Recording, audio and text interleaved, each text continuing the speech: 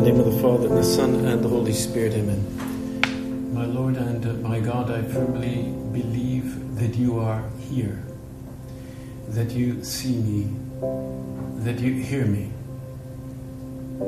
I adore you with profound reverence. I ask your pardon for my sins and the grace to make this time of prayer fruitful. My Immaculate Mother, Saint Joseph, my Father and Lord, my guardian angel, intercede for me. As I'm sure you know very well today, all Mexicans all over the world, wherever they may be, are singing the Mañanitas. Mañanitas, mañana, meaning the good mornings to Our Lady. And they all know very well these words. They're in Spanish, but you can't say the Mañanitas other than in Spanish. And so they all get up very early with their guitars and their big sombreros and their big long mustaches, and they sing, and the ladies with their dresses and stuff, and they sing, "Estas son las mañanitas que cantaba el rey David, a las muchachas bonitas te las cantamos así," which means, I don't honestly know how to translate mañanitas, but these are the morning songs, I guess you could call them, that King David sang to the beautiful women, the beautiful girls, and so we sing them to you. It's a pious tradition to sing this hymn to our Blessed Mother, Our Lady of Guadalupe, which we celebrate today. And it's a beautiful feast today. In fact, it's a national holiday in Mexico, as far as I know. And they celebrate there some of the oldest accounts of the apparition made by our Blessed Mother to this Mexican Indian some of the oldest accounts really date to the 1500s. And they are, in fact, written in the Aztec language. They call it Nahuatl. That's the name of the language. At that time, not that many people spoke in Spanish. They spoke in Nahuatl, which was their language. And, Mexico had only been Christian for some 10 years, but not, let's say, widespread Christian, right? Because the Mexicans had been ruled under the Aztecs, and, they had to endure some rather macabre rites by this pagan religion that they had there, and thanks to the intervention of the Blessed Virgin Mary, the Mexicans were liberated from kind of these ways of error, and it was like a soothing balm on the hearts of all those Mexicans. And so that's why you could say that God chose to protect this new continent there in the 16th century under the mantle of our Blessed Mother, which we call mediatrix of all graces. And it all happened with this young Mexican Indian, Juan Diego, very difficult to pronounce his last name, Cuatlahuantzin, or something like that. Cuatlahuantzin, I think that's how it is. And she appeared to Juan Diego on December 9th, 1531. He was already 57 years old at the time, and he was actually hurrying to go to Mass near Mexico and also to receive instruction. And he passed by a hill called the Hill of Tepeyac, and he heard the song is that he heard a kind of a song in the hill, like what he described as these beautiful birds singing. And he marveled, and he thought, I must be in heaven. The song is so beautiful. And then it suddenly stopped, the singing and the chirping and of the birds. And he heard somebody calling to him from the top of the hill. Juanito, Juanito, my dear Juan Diego, come here. And he was looking around. And then he went up, he went up the top of the hill, and there he saw her.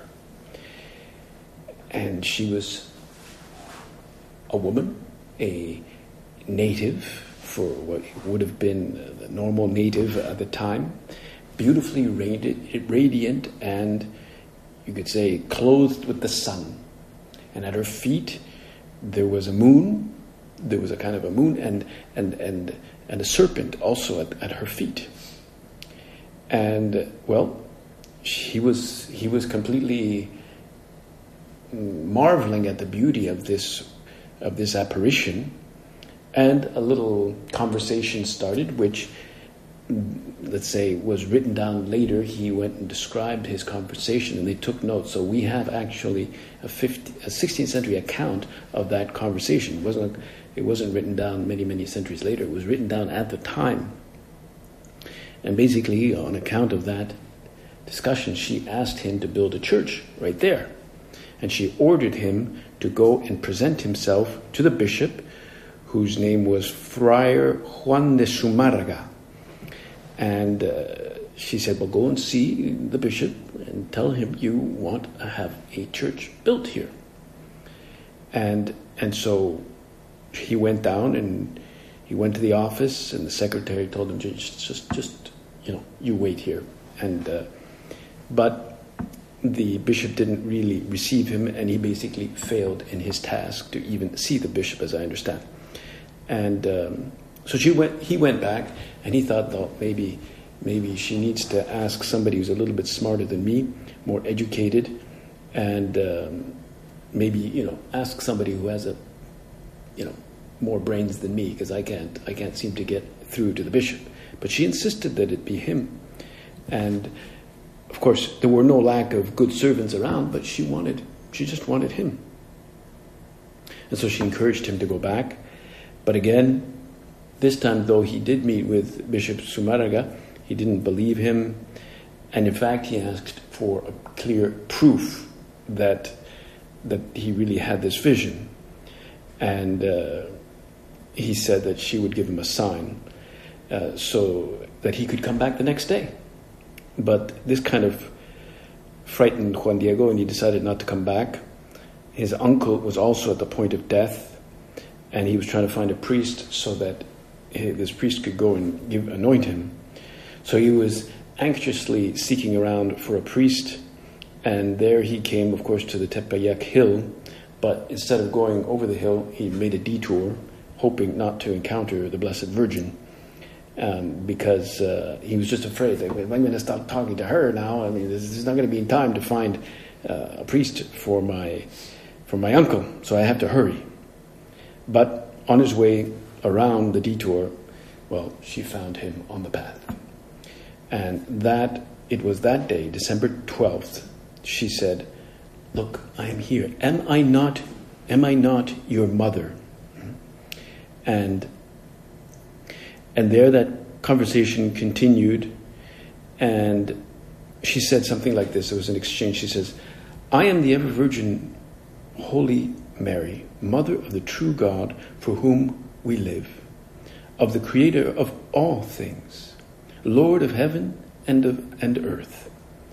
I wish that a temple be erected here quickly so I may therein exhibit and give all my love, compassion, help, and protection, because I am your merciful mother. To you and to all the inhabitants of this land and all the rest who love me, invoke and confide in me, listen there to their lamentations and remedy all their miseries, their afflictions and sorrows." And she goes on with, we have quite a long explanation of what she says. And she basically tells him, don't worry about your uncle, relax, he's going to be okay, he's not going to die. She says, do not grieve nor be disturbed by anything. Do not be afflicted by the illness of your uncle, who will not die now of it. Be assured that he is now cured. Climb, my dear son, to the top of the hill. There, where you saw me and I gave you orders, you will find different flowers. Cut them, gather them, assemble them, and then come and bring them before my presence. My dear little son, this diversity of roses is the proof and the sign which you will take to the bishop. You will tell him in my name that he will see in them my wish and that he will have to comply to it. You are my ambassador, most worthy of all confidence. Well, we know that that's what he did. He obeyed immediately. He rolled up those flowers, which was surprising in that time of December to find those roses. He brought them down and he rolled them up in his tilma, this very kind of rough kind of poncho that he was wearing as a native. And as we know, as he arrived to see the bishop, he had been waiting there for quite a while. Finally, the bishop somewhat reluctantly received him, and there, as he unfurled, that famous moment, as he unfurled his poncho, his tilma, there was this magnificent image that we still have today, the image of Our Lady of Guadalupe. And of course, it was a miraculous image. We don't know exactly how it got there. I suppose some rationalists might think that Juan Diego became a great painter suddenly, but it was done in a beautiful style and very detailed. On plus, the tilma itself, which was usually is a poor material, has still survived. All these many years, and they've done tests on this and how it survived. It's hard to understand how it could have survived, but it did. And that in and of itself is already, quite a miracle. And so after that, well, that's what happened. The church was built and so forth. And the society had been quite pagan, quite violent. There were only just a few Christians. And now, you could say, thanks to Our Lady's intervention, things were going to change. There had been Franciscan missionaries there. They were laboring in Mexico probably some 20 years or so. And they had made really very little progress. But within 10 years of Our Lady's appearance, practically the entire Mexican population, about 9 or 10 million people, converted to Christianity. Up until then, they'd been there 20 years, and just in the space of 10 years, everybody converted, or almost everybody. And of course, Our Lady of Guadalupe had proved a more effective evangelist than Peter, Paul, St. Patrick, St. Francis Xavier combined. All these missionaries that had been sent to distant countries like India. St. Francis Xavier had gone to India and he did a tremendous work. He baptized thousands of people, but Our Lady, with her tilma and her image, she converted literally millions. It was a national conversion, and well, the practices that were undertaken by the Aztecs and the pagan religion basically ceased. And of course, one of the things that was most reprehensible in that religion was pagan, the practice of human sacrifice. They would actually sacrifice human beings, sometimes children, right? They did this kind of worship to the sun, and they would, I don't know exactly how they did all this, but it was pretty widespread. And that ceased. And so she had done battle with the fallen spirits, the devil, and so forth, and really had won a game-changing victory with the love of God. And today, that church, we call it La Villa in Mexico, is probably, I think it's one of the most populated basilicas in the world. I think something like 10 million pilgrims come there every year, and they come for the festivities, and I think that's what I'm told is one of the most, if not the most, visited shrines in the world. And so much so that so many people want to go there that they have installed a conveyor belt there to keep people moving, the stream of people, right?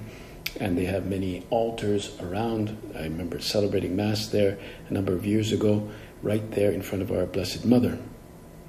And we know that in 1970, on May 1st, 1970, St. Josemaria announced that he had decided to make a pilgrimage to Our Lady of Guadalupe in Mexico, accompanied by Bishop Alvaro, then Don Alvaro, and he made a novena to Our Lady.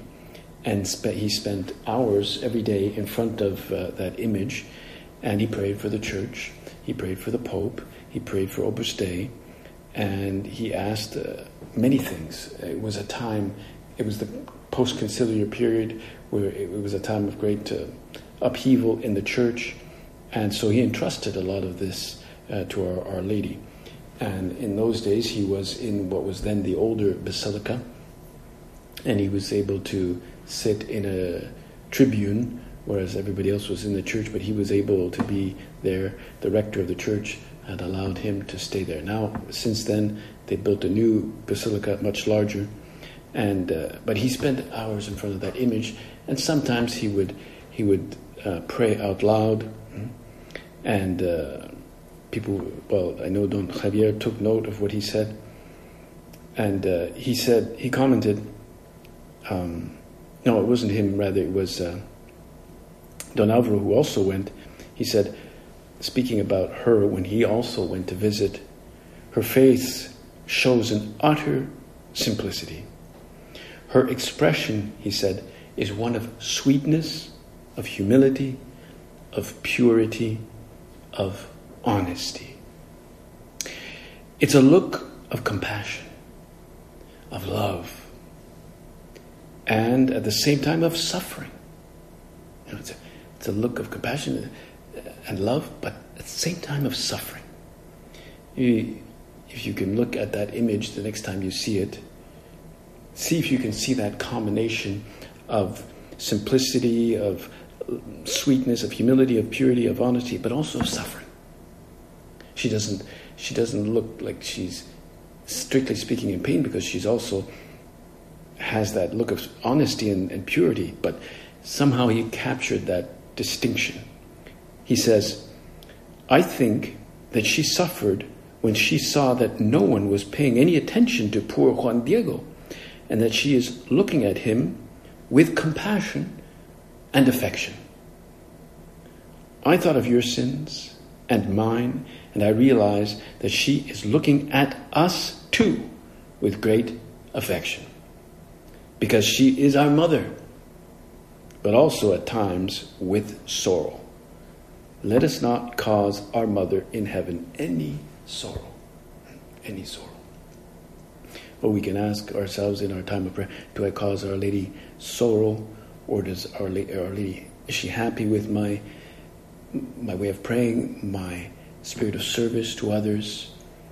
Or does my selfishness sometimes come out and cause her sorrow? Cause her to look almost grievous, right? I mean, Juan Diego was good and simple and willing to do whatever, right? But he was frightened by the opposition that he encountered, and that it's not the fear so much as the actual opposition that perhaps if it wasn't contempt or disdain for him that he experienced.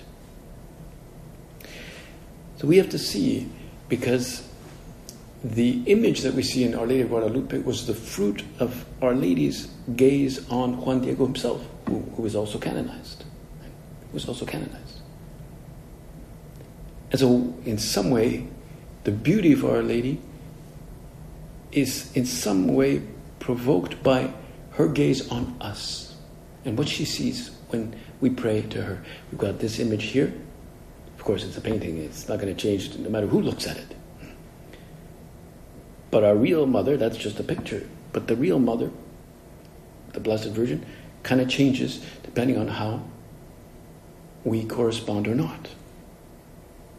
Well, Bishop Alvaro went again in 1983, and on the second day of his novena of Thanksgiving in the Basilica of Guadalupe, now this is the big one, the abbot of the basilica invited him to enter into this small chamber where the image of Our Lady is housed, because it's exhibited on this reticle, but then it is pulled back and turned around and kind of kept in a kind of a safe, so that even if the basilica were to, I don't know, if there were to be a bomb or something, which in fact has already happened, it would somehow remain safe in this kind of chamber of some kind, right?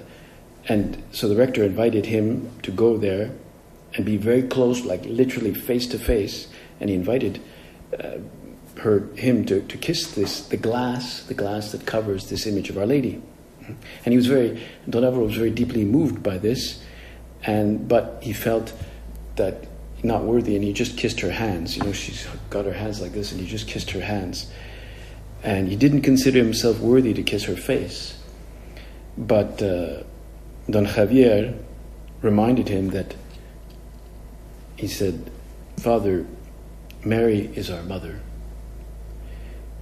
And I'm sure she'd be happy if you kissed her face too." So he kissed her on the cheek. and it was a very, very moving moment. Well, now, with all those people that had come in, now the Basilica is closed because of the pandemic. And it has not been possible to go and actually visit Our Lady. So the Pope has made it possible to get the indulgence at home, also because this is the 125th anniversary of the coronation of Our Lady of Guadalupe, and that we can obtain an indulgence. Some people, he said, can prepare a little altar with an image of Our Lady of Guadalupe. They can watch the live stream Mass from the Basilica, and live the normal conditions for an indulgence by praying for the Pope's intention, being in the state of grace after confession, and attending Mass and receiving communion. And those are the normal conditions. He said, Pope Francis said, "Let us allow Our Lady to visit us in our homes this year. Let us allow her to visit us in our homes. Let us open our doors to her and lift up our hearts so that she may bless us and cover us with her mantle.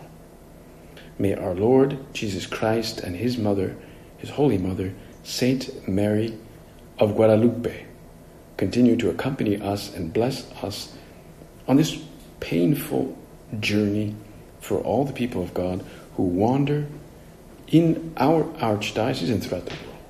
Right?